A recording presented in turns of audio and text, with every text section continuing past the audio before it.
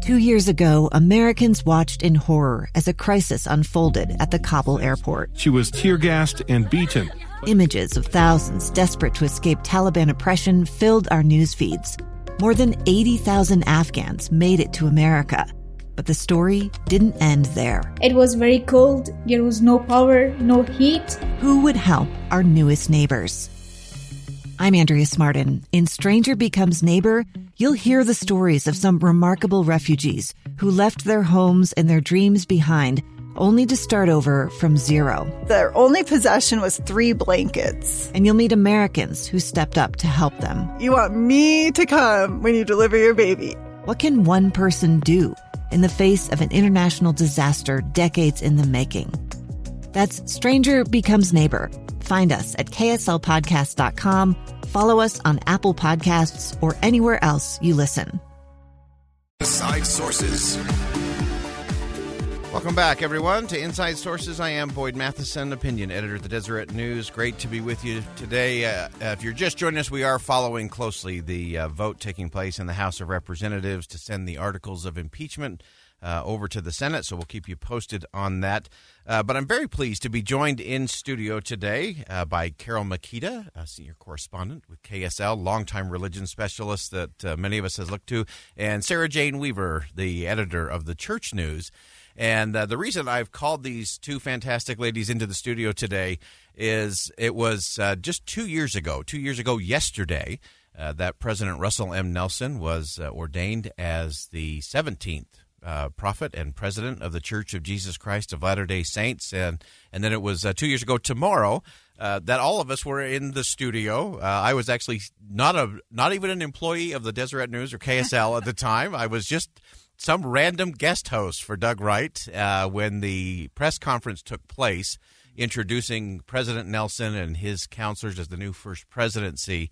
And I want to start with this as we start this because it's been such a fast and furious 2 years. But it was very interesting. The NBC reported on that day that they said that Russell M. Nelson, the new leader of the Church of Jesus Christ of Latter-day Saints, isn't expected to move the church in major new directions. The Wall Street Journal followed up with a little comment that was quite snide, saying he is not a reformer. So it was sort of a signal that this will be status quo, kind of a caretaker was their projection. And I know between the three of us, 2 years, we're all pretty exhausted as we have watched President Nelson crisscross the world. I'll give you just some quick numbers on that. He's logged over 115,000 miles, 6 continents, 32 nations and territories, 49 cities, has met with members in large and small settings, often addressing them in their own language, which we'll get to in a moment, and with all kinds of world leaders, business leaders, government leaders, religious leaders, and has just been sprinting around the planet. So, Carol, let me start with you. Some of your observations about this very quiet, non-reformer, non-change person, President Russell M. Nelson's 2 years in. Well, he is both a very dynamic leader and an intensely personal man. So there is that combination. And certainly Sarah can add to this that the man is brilliant and has a world vision, no doubt about it. On the other hand, what he loves most is that one-on-one personal meeting with Latter-day Saints throughout the world and people of other faiths as well. Yeah. He loves to look into a person's eyes, shake their hands, and have just a moment. So the expectation, I'm not sure why that was said, only because perhaps he was not as well known as some of the others. Yeah.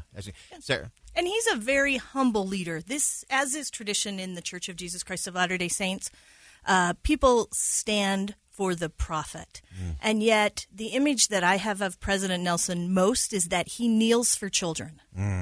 Wow. That's it's one of the things that you learn traveling with President Nelson is you can't keep him from the children and you can't keep the children from him. I mean, there is a connection there that is just astounding. Yes. And yet we have seen him be able to reach world leaders. Let's not forget Pope Francis, prime ministers, presidents, he has been able to have one-on-one private conversations throughout the world, and that's not an easy thing to do, to accomplish. Yeah, so fascinating. So many of those meetings, whether in New Zealand, as you mentioned, meeting with Pope Francis, President of Peru, and a host of others. Sarah, from your perspective, as you've covered and observed President Nelson, there's sort of this feeling that he's changing the way the church changes. Give us your perspective on that. Well, that's a quote from Keith Erickson. He's the director of the Church History Library and a Latter-day Saint historian. And he said, typically organizations, when they're going to unfold change, they put everything together in a package and they present it and say, this is how it's going to look and this is how it's going to work. And President Nelson has done that a little differently. He said, we're going to change the way we minister to our members and we're going to figure it out together. He said, we need to use the correct name of the church. And then he said, we have a huge task in front of us. He didn't really tell us how to do that. He just expected that everyone would work together. And that's part of his kind of side-by-side, arm-linking leadership that we've seen over and over again. It's so fascinating. If you're just joining us, we're just taking a moment today. It's been 2 years since President Nelson was ordained as the 17th president and prophet of the Church of Jesus Christ of Latter-day Saints. And whether you are a member or a non-member of another faith or part of this community or part of the international audience that has been following what he's been doing over the last 2 years, he really has embraced change in a most unique way. Carol, from your perspective, you've observed many different church leaders from many different faiths. How have you seen President Nelson's leadership over the last 2 years? As you said, sort of coming out as one most people didn't know really well.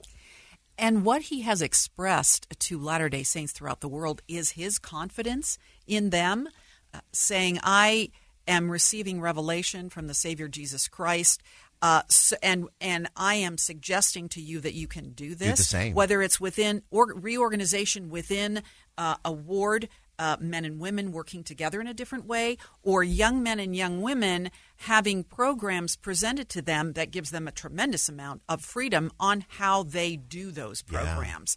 That creates a little bit of the unknown and many questions. But again, he's saying, I have confidence you can do this. Yeah. Sarah, from your perspective, again, many of these changes from the number of hours spent at church on a Sunday, the relationship with the Boy Scouts of America, the role of women in the leadership and the execution in local units. What does that look like to you? Well, he really has, in a very short amount of time, changed the way people inside and outside of the church view the church. The Reverend Amos Brown said at the NAACP National Convention that he's tangibilitated the church. Now, tangibilitate, I'm not sure, Boyd, but I don't think it's a real word. But I love it as a word. It's a great word. But what he was saying is that he's made it real and perceptible and touchable to people inside and outside of the church. That's quite a task for someone who, by his profession, is a surgeon and not a communicator. Yeah. Oh, that's a really interesting point. And Carol, I wanted to get your take. Again, as you've watched different presidents of the church, most people kind of have this image of President Hinckley, and he kind of had the banner and was racing up the mountain, and everybody was just trying to catch up. President Monson seemed to be one to really slow the membership of the church down, get to ministering to the one. And so where does President Nelson fit in that leadership space? Well, I think it's as Sarah said, it's a very unique observation from a man who was a world-renowned surgeon, intense in his field, well-respected in his field, and now he is able to come out on social media and say, stay tuned for conference next time, and Sarah and I and you can say there's no one who isn't guessing or trying to imagine what that's going to look like, and they are ready now to stay tuned to April conference, because he has been able to create an excitement about faith and what's coming. Yeah, there really is an energy to his leadership. Before his 95th birthday, we did an interview with him, and he said, I can't wait to bounce out of bed every morning. I mean, he used the word bounce. And I think people who have had the chance to observe him understand what what that means because there is an energy to his step. Yeah, absolutely. Sarah Jane Weaver is the editor of the Church News. Carol Makita, longtime correspondent here at KSL, and one who understands faith and faith communities in a unique way. Thanks to both of you for sharing some perspective today. I think those who have traveled with the prophet, we often joke that, we have to remind him that the rest of us are not 95, and he should cut us all a little bit of slack. But truly an interesting leader for our time, for the Church of Jesus Christ of Latter-day Saints, and really being seen more and more as a world religious leader by other world religious leaders and by government officials around the world. It's really fascinating to watch and observe. Thanks for your perspective today. Thanks for having us. Thank you. All right. Again, it's been 2 years since President Russell M. Nelson was set apart and ordained as the 17th president of the Church of Jesus Christ of Latter-day Saints. All right, we're going to step aside for bottom of the hour news. When we come back, we'll give you an update on the vote in the House. We'll also break down the debate from last night and much more on Inside Sources. I'm Boyd Matheson, opinion editor of the Deseret News. Thanks for joining us on KSL News Radio.